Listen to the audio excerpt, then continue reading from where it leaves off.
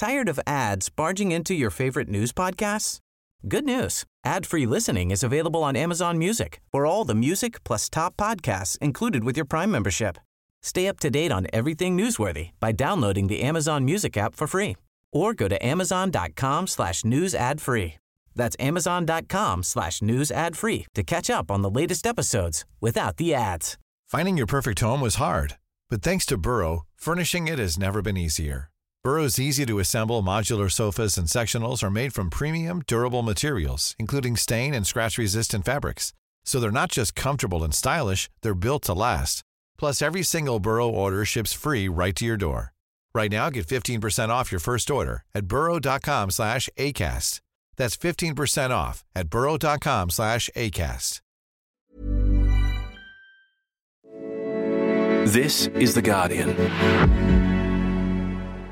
I think the Liberal Party has a genuine problem in sort of inner metropolitan Australia. The Liberal Party is in danger of becoming a regional-based party.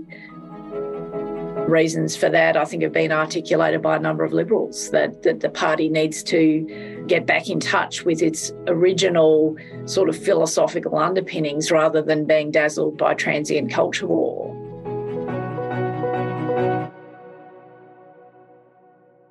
Hello, lovely people of Pods. You're listening to Australian Politics. I'm Catherine Murphy, Guardian Australia's political editor. Today's our last show, our last pole position show, I should say. Now, these are the episodes where we analyse the latest Guardian essential data. So this will be the last conversation about that for the year. And as usual, I'm speaking to Peter Lewis, who runs Essential Media. On this episode, on this show, Peter and I chewed the fat about the end of year hectic parliamentary program and all the various legislation wending its way through the Senate. We had a chat about the approval ratings of the two leaders, Anthony Albanese and Peter Dutton, and where that leaves the political contest at the end of the year. We discussed also, because it's a big talking point at the moment, public distrust of media coverage of politics and political campaigns. There has been a bit of a stink about that in the Victorian election, and there certainly was in the federal election as well. And we also had a chat about sort of flowing from that Victorian election, where that leaves the Liberal Party that lost that contest, and also the National Party. We also had a yak about the National Party's decision this week to come out and oppose the Voice to Parliament proposition. Also, just a reminder that it's always best to look along with the slides that are on the Essential Media website. These are the slides about the latest polling data. Just sort of helps you to anchor yourself in the conversation once we start raving on about this and that other thing. This conversation was recorded on Tuesday, and as always, it was moderated by Ebony Bennett, who is Deputy Director of the Australia Institute. And Eb kicks off our conversation. Catherine, if I can start with you. We're kind of winding down. It's been an enormous year, including a federal election, but we're just not quite finished yet. Parliament's still going. So what's happening up there at the moment? Well, yeah, it's H for hectic, obviously, in the final sitting week of the year. The issues at the moment are the Voice. Obviously, the National Party expressed a view about that yesterday, that they would oppose the concept, and it's fair to say that all hell has broken loose on that this morning. The Liberals seem to still be kind of stalling, and I'd say that actually in a complimentary way. The Libs haven't been herded into a position yet on the Voice, although I note that John Howard a couple of weekends ago in The Australian gave Peter Dutton some free advice about how the Libs should oppose the concept and not give anyone a conscience vote. But anyway, that's all sort of working its way through the system. The big legislative things, there's a deal on IR reform, and so we expect that package will pass by the end of the week. We also expect the National Integrity Commission to pass. The debate has started on that again in the Senate as we speak. And there was a flurry last night where it looked like the Greens and the Liberals would impose an amendment into the proposal that was unacceptable to the government that involved the Parliamentary Oversight Committee's input into the appointment of NAC commissioners. The Greens have stepped back off that this morning. The Greens are now supporting an amendment from David Pocock, which, to sort of simplify this, the Liberal amendment would have required the appointment to be carried by a 2/3 majority of that committee, the Pocock amendment by a simple majority. Now, I think of all of the amendments in the Senate, the Pocock amendment may get up if the Liberal Party supports it, and then it'll be a judgment for the government about whether or not that is acceptable when the bill goes back down to the Parliament. If we sort of take the Attorney-General's temperature, it sounds like the government's not intending to countenance more amendments to that. So it's even if it's amended in the Senate, that amendment may be stripped when the bill goes back down to the House. Anyway, but that's all still to play out. The other big one is energy, which has been a big issue for much of the year and certainly since the budget. The government is working through a regulatory response to try and bring some power price relief to both industrial users and households. Cabinet had a conversation about that yesterday morning. My intel from that is that the government's pretty confident that it can launch a price intervention for gas and make a difference. The government is less confident that it can impose a wholesale price cap for coal, which is significant if you live in the east coast of Australia. I know people join us on the show from all around the country, but if you live on the east coast of Australia, most power generation on the east coast is still coal generation. So they may need some cooperation from two states on that, Queensland and New South Wales.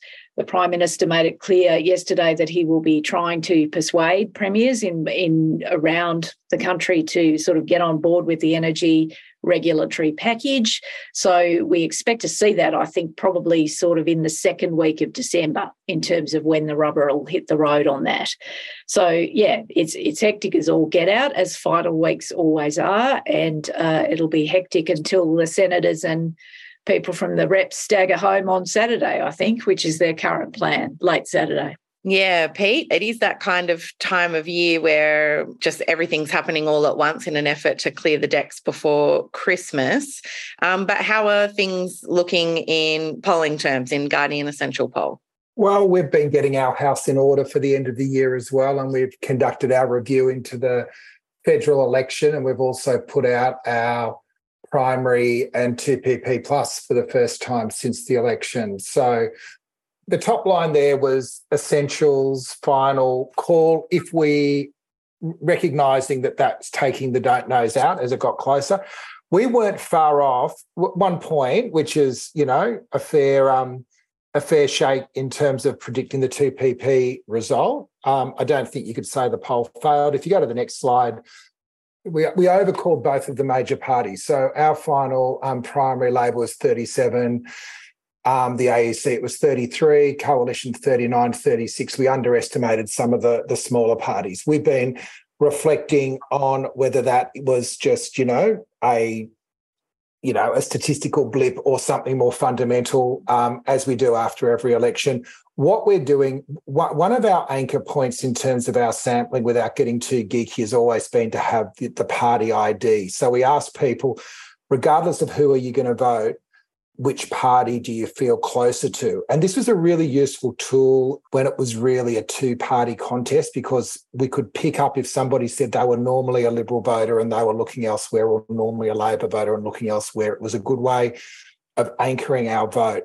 Now, what I think has happened over the last couple of terms as more and more people go away from major parties is that party ID is becoming more fluid. It used to be that your party ID was like your footy team. You were born to it and you kept it, and you might vote different ways, but it was an anchor point to make sure our sample was on solid ground. So what Gavin and the team and John have done over the last little period is to recalibrate how we do some of those anchors. And so we're going to shift away from party ID and move more to stated previous voting intentions. So that's kind of a bit like how the engine's going to work under the bonnet.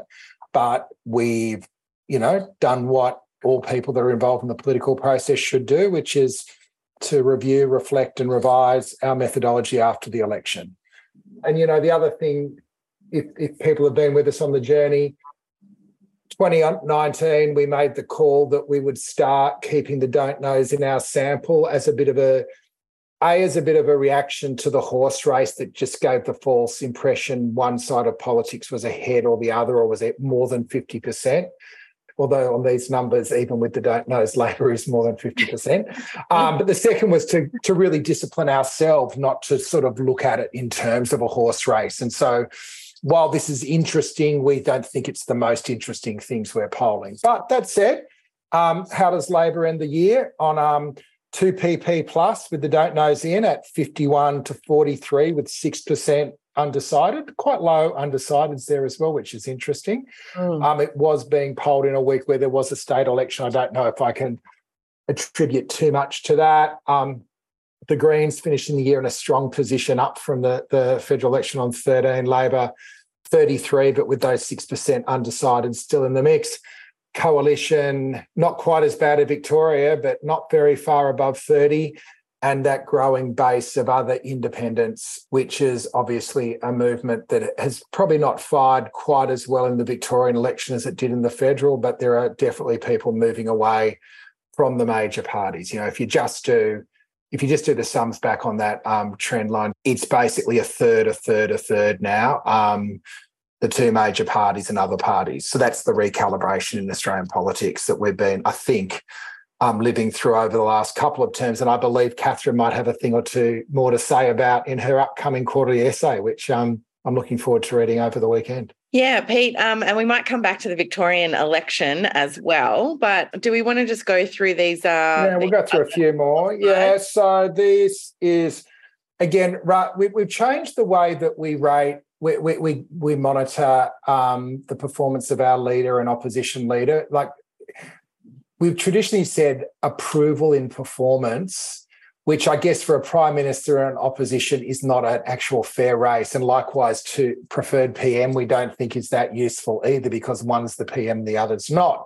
So what we've started doing is asking people to rate on a scale of 1 to 10, positive, negative, about how they feel about them. So it takes it, in a way, we're trying to see how the two leaders are portraying themselves to the public, but sort of untethering them from the office, because it creates a false anchor point as well. And as you can see, Albo's in the positive, 46 think, he's either a 7 to a 10, whatever that means to individuals is up to them, obviously.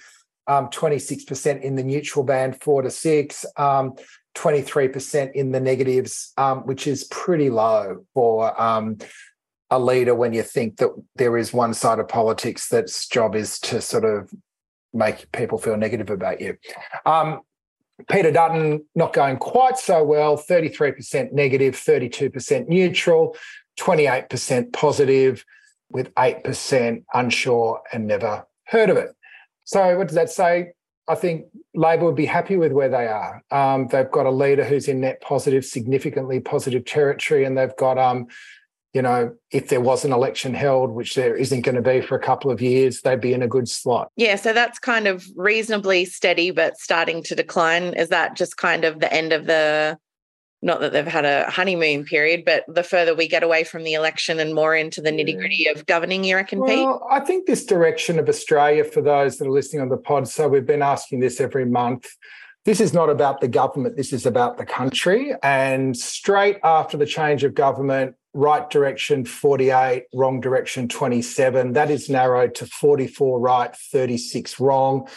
I would read that more about the external economic circumstances, the high, prices, electricity prices, rather than necessarily that question does not link to the performance of the government, but it does talk about the overriding, circumstances. Before the election, we're in net negative, wrong track, over right track. So, you don't want to be governing when people think you're heading in the wrong direction, but also you can't control all those levers. Although I think over the last few weeks, Albo's been doing a bit to try to shift some of them.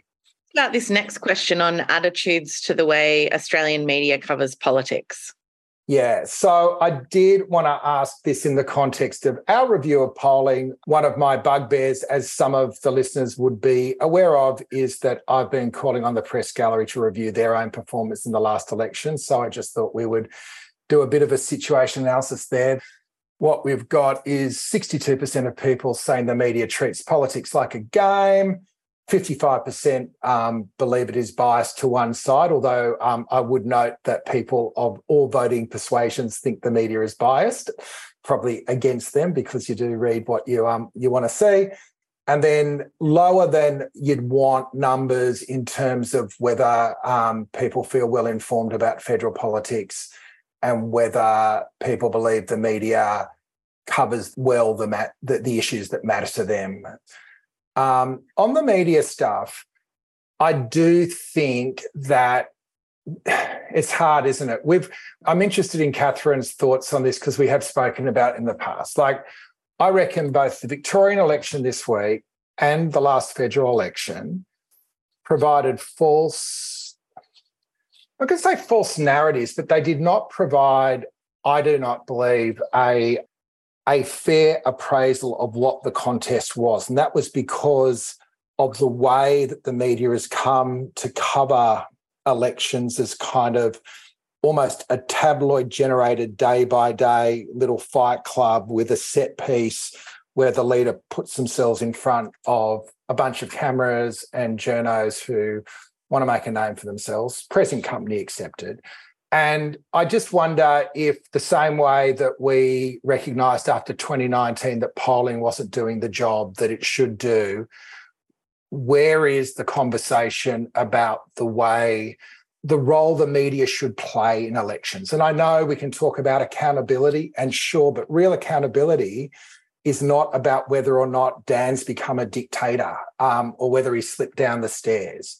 It's not about whether Albo can remember figures off the top of his head. And I just think that I'm not sort of throwing all the media in the one basket or anything, but I am asking the question, where is the self-reflection, or is it just that the caravan moves on and the gallery keeps covering what comes next without taking any responsibility for its performance? So, Catherine.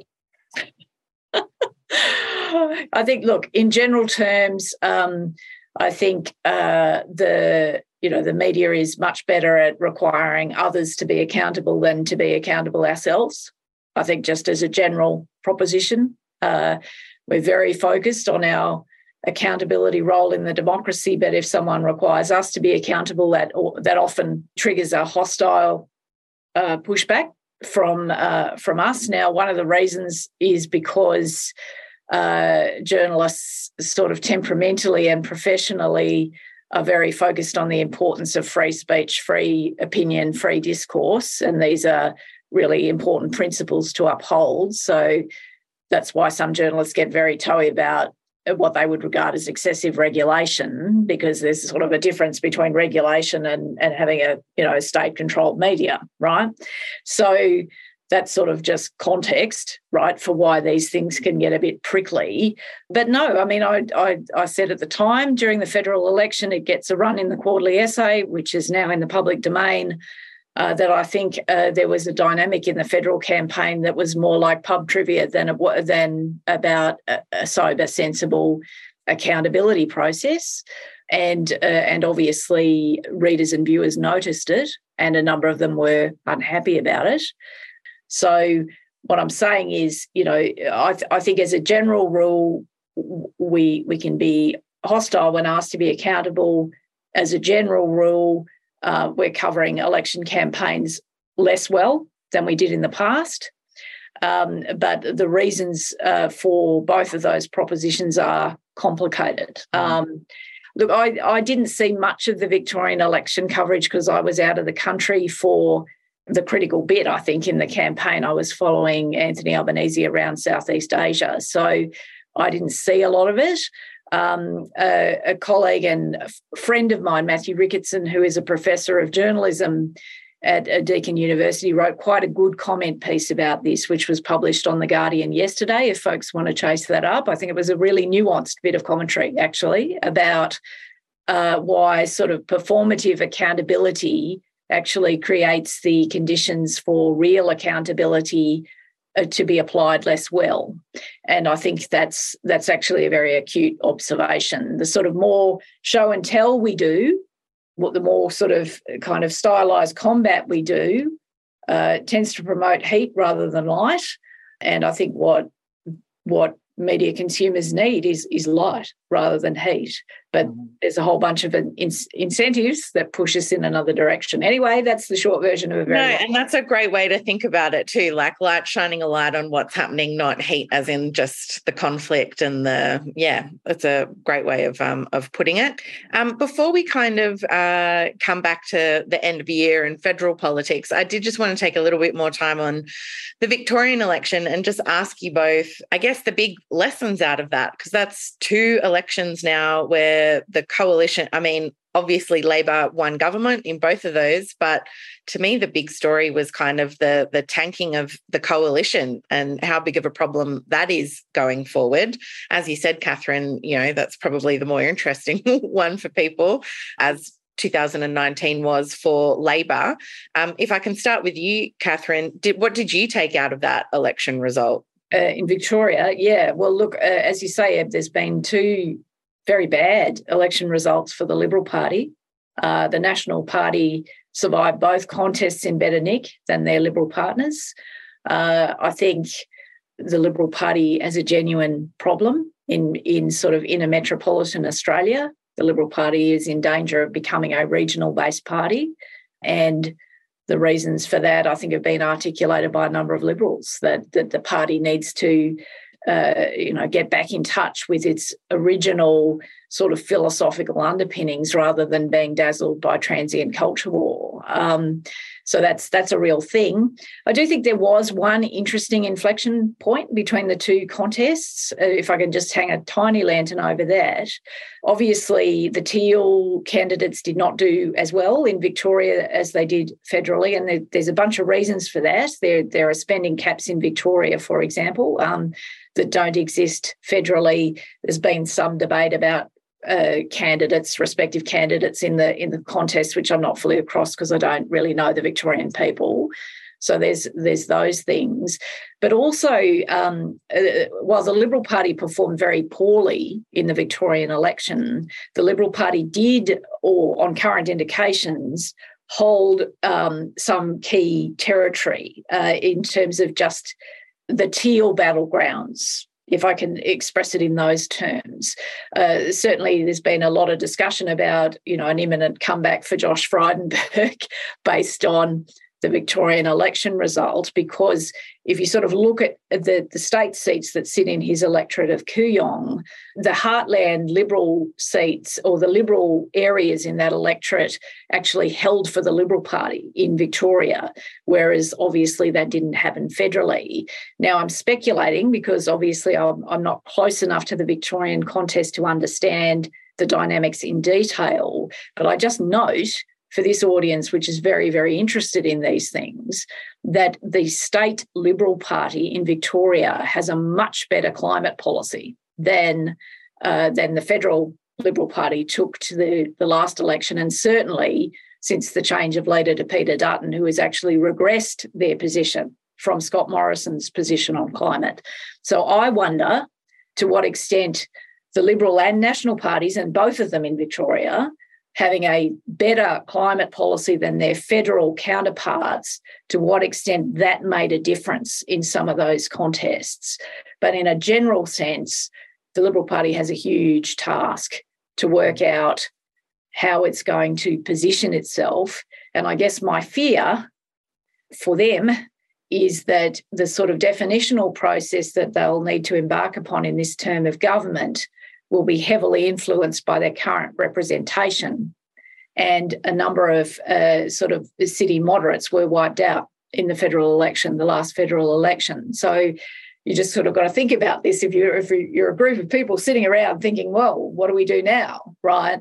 If your current sort of representation in the parliament is less diverse than it has been in the past, you will have a less diverse conversation than you otherwise would have had.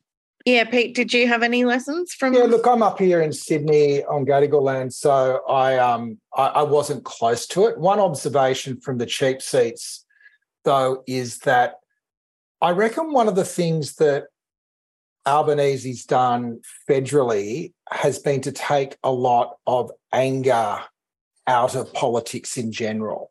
So a lot of what drove the momentum of the federal election was anger at Scott Morrison, and I think a lot of what drove the Teal success was anger at an individual. And obviously, individuals are always an abstraction.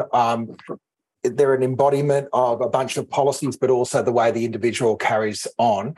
And I think we can underestimate how much the mood around politics has changed. So I saw what was going on in Victoria, and the Libs almost trying to run Dan Andrews as Scott Morrison as the bad leader we need to get out. And the anger wasn't in the room. And like my friends in Victoria, even progressive friends, would say, gee, it's got too far with state control. And I think there is a little bit of a kernel of truth, but it's not an angry centre that could drive a change of government. And if I look at what the situation is up here in New South Wales, where there's a state election in March, again, I think it'll be a challenge for Labor. While a lot of the portents are good for a change of government, the anger's not there. And in a way, that's really good unless you're trying to dislodge a government. Like, I quite like the absence of anger in our political discourse at the moment. But if it's not there, the way of winning a campaign against a government that has all the advantages of incumbency is much harder. So we'll see how the New South Wales Labor Party goes up here. But I do think that was probably the other false flag in this election, that people just saw it as a natural follow-on of getting rid of Morrison. They'd get rid of incumbent state governments. I've got a couple of questions a few questions from the audience here, but just to start off with, a couple of them are on the Nationals Party, and one is asking, what do you think is behind the Nationals' gains in Victoria? And another one, Catherine, is asking specifically about the Nationals' announcement that they're going to oppose Voice. Mm-hmm. What is the kind of motivation behind this, is the nature of the question, I guess. Well, Nats in Victoria, I'm not entirely qualified to make a judgment about, so I might just defer on the basis of just not having enough information. In terms of the federal, the Voice decision, look, I think obviously Jacinta Price, who is a new representative who came in at the federal election, sits in the Nationals Party room. She has some very strong views, negative views about the Voice. That's a factor. I think both in the Liberal and National parties, there is a very strong cohort of MPs who will not accept this proposition, whatever the model. Doesn't matter if it's symbolic or whether it's substantive.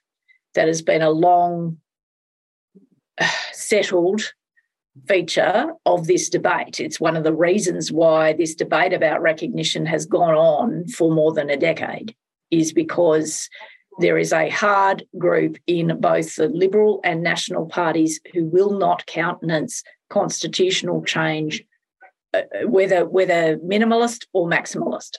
So that's a sort of resting predisposition.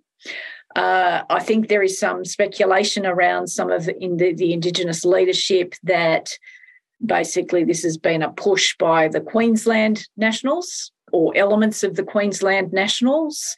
I think the National Party base, whipped up by precursor campaigns by some think tanks, are opposed. And I'm talking about party members. I'm not talking about regional Australians. I'm talking about the minority of people who are members of political parties. So I think there is a view around the Indigenous leadership that this is sort of bubbled up via Queensland, that Jacinta Price has sort of been the forward offence on say no to the Voice in terms of the Nats, and for whatever reason, the Nats have basically thought it necessary to articulate their position now. And obviously, at one level, it's ridiculous, given that we don't really have, there's we've got the sentences that the Prime Minister proposes to add to the Constitution, but the referendum is at a very nascent stage. We're not actually going to be in full tilt referendum territory until the next financial year. Why the Nats have had to come out and say this with such strength at this point in time suggests to me that there is a base pressure issue on the leader. Noel Pearson, who's obviously a key driver, mover and shaker in The Voice and the Uluru Statement, made some observations about this on Radio National this morning, which I'm sure people on the pod and the webinar will be interested to go and listen back to if you've not heard that interview. He was obviously very critical of this decision at this point in time. And obviously, too, in terms of internal coalition dynamics, which I think are also possibly part of the story here, I think we have seen David Littleproud as Nationals leader acting very much as a Nationals leader rather than the sort of sometimes master-servant relationship of the Liberal and National parties in coalition. I think we've seen on a number of occasions since the election Littleproud taking a Nationals position, whether or not that suited Peter Dutton. Yeah, we've seen that in small ways and now we're seeing it in a big way. So I suspect that's also part of the story. Yeah, Pete, anything you want to add to that? Yeah, look, I dug out some numbers for one of Catherine's colleagues, Carla Walquist. I don't want to steal her scoop, but we just looked at some of the regional breakdowns on Voice from August, the last time we polled. Support for Voice at this point in rural areas is 57-43 in favour, and in provincial areas 66-34 in favour. Amongst coalition voters, it's 53-47 in favour. So this is not a call the National Party is making to reflect the will of the people it represents. It is a political calculation that it can create a sense of relevance by being the place where the outliers who want to not listen and accept the invitation from First Nations people to have a voice enshrined in the Constitution will gravitate around. And I reckon what's going on here also is if it's not the Nats, it's going to be Pauline Hanson because she's the first one that's put her hand up. So there's a little bit of brand differentiation between One Nation and the National Party going on here, but it is not a cost-neutral decision. This pushes them to the outskirts, the back blocks of mainstream Australia very, very quickly, and it is a massive call. The other thing that's interesting is if you think about The Voice at the moment, there's the vast majority of people who would say there's been a process, First Nations people have come up with a model, they've made the invitation, we'll say yes, thank you for engaging. We would love a way that we can make better policy. And there's two sides to the argument. One is that it's not going to do anything, which is kind of more a progressive argument that it's just performative. And the other one, which says that it's setting up a special case for one race. The Nationals are arguing both cases at once. Like it's not even that they've got a coherent reason to vote no. They've just decided that we're going to be the no people, and the no people aren't going to be the outliers of One Nation. They're going to be the outliers of the National Party. So massive call. I think the way that the campaign's handling it, more in sadness than in anger, that a major party could be so tone deaf. Is it the right way to play it and to open the door for them to reevaluate? If we get to the position where you've got 70% of regional Australia supporting The Voice, will the National Party really stand in the way? I don't know. It's early days, as Catherine said. Well, I think just very quickly, Eb, I just think Pete's point there about One Nation is actually really important because Pauline Hanson has been publicly goading Peter Dutton on this point. And obviously the National Party has got sort of competition coming from both their right and left flank. We see in issues like this, we've seen it in climate change where the National Party is not representative of their communities. And as I said before, this is a base issue. This is not an issue of who the National Party is representing. Yeah, it'll be interesting to see how they sort of try and thread that needle. But I do think Hansen's a significant factor as well. Yeah. Catherine, I want to ask you, for the last poll position, you were away with the Prime Minister travelling overseas. We know that he had a side meeting with the Chinese leader Xi Jinping, but what else emerged from that trip? Oh, it was such a fascinating trip. I thought it would be good. I thought it would be interesting just because of the sort of the number of issues, both regionally, globally and domestically, that would sort of intersect during that summit season. But it was actually more sort of interesting and revelatory than I expected.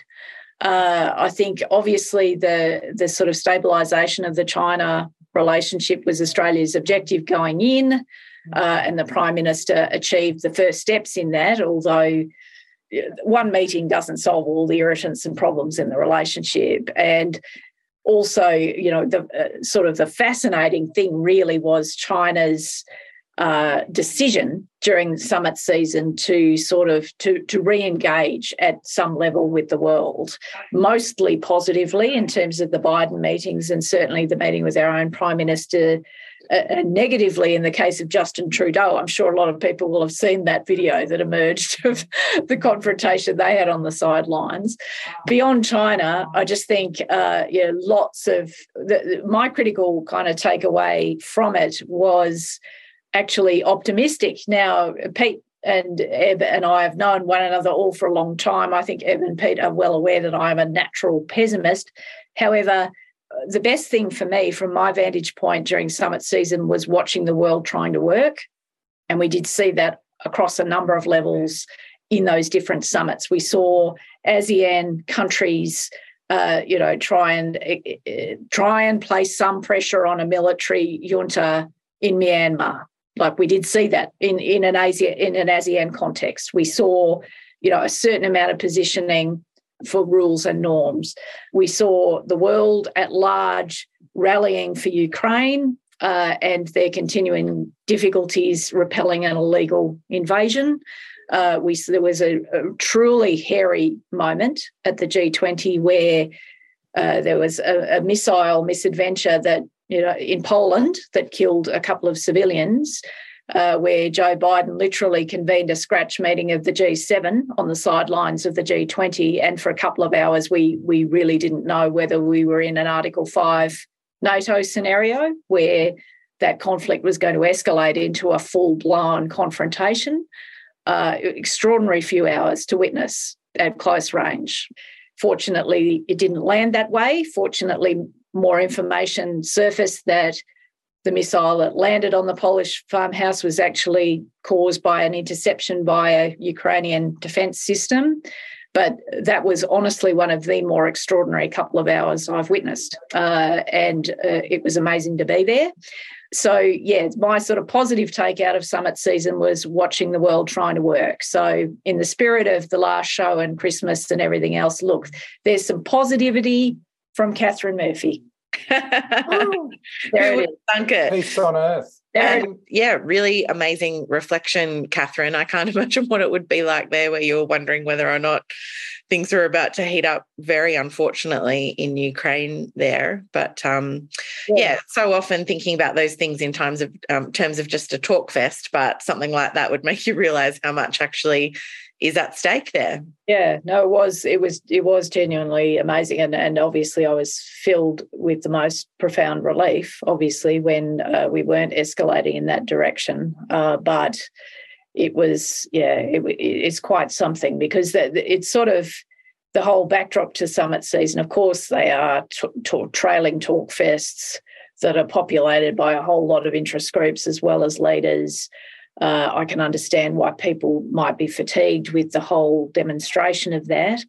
But it was, the fascinating thing journalistically, when you do summit season is that you are briefly enclosed in spaces with people who literally determine the trajectory of the world that we live in.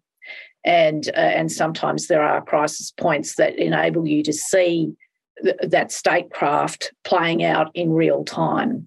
And yeah, it was certainly one of those occasions. Yeah. We're nearly out of time, but Catherine, I did just want to ask you about climate change and energy, just to finish us up, because we're about to go into our third La Nina summer. We're already experiencing floods again.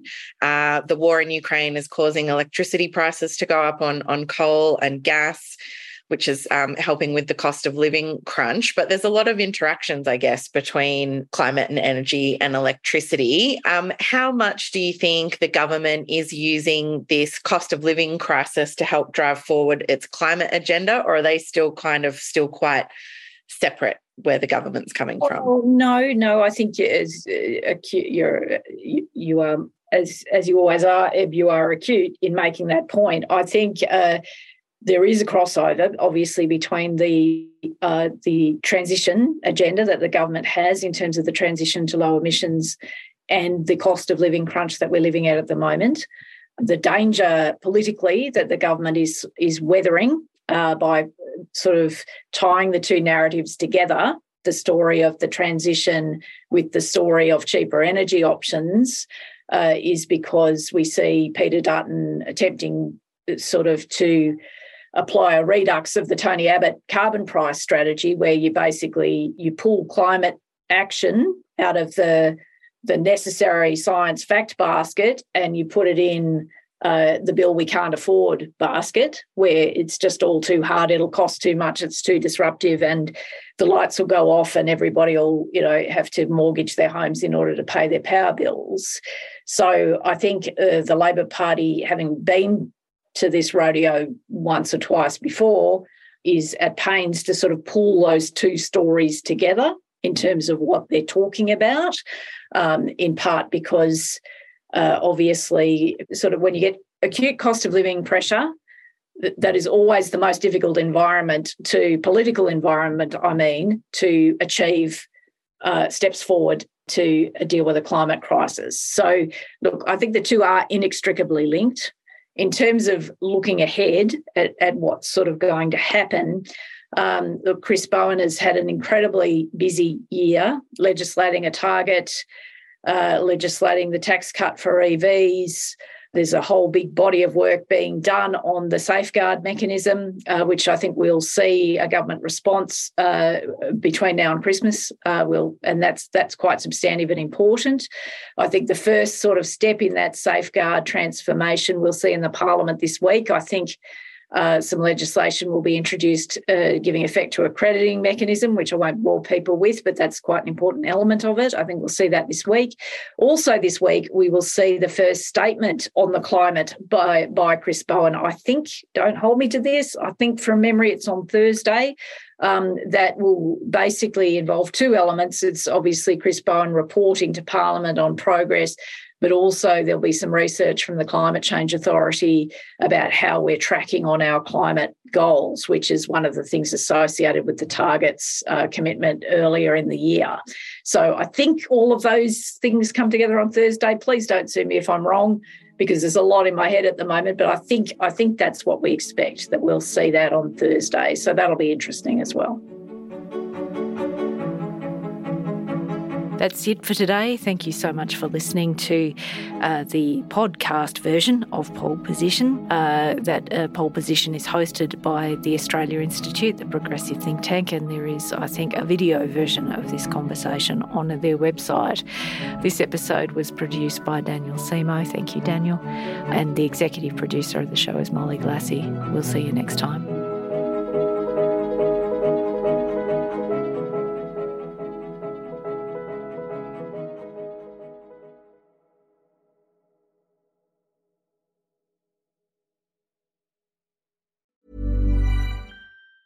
Tired of ads barging into your favorite news podcasts? Good news. Ad-free listening is available on Amazon Music for all the music plus top podcasts included with your Prime membership. Stay up to date on everything newsworthy by downloading the Amazon Music app for free or go to amazon.com/news ad free. That's amazon.com/news ad free to catch up on the latest episodes without the ads.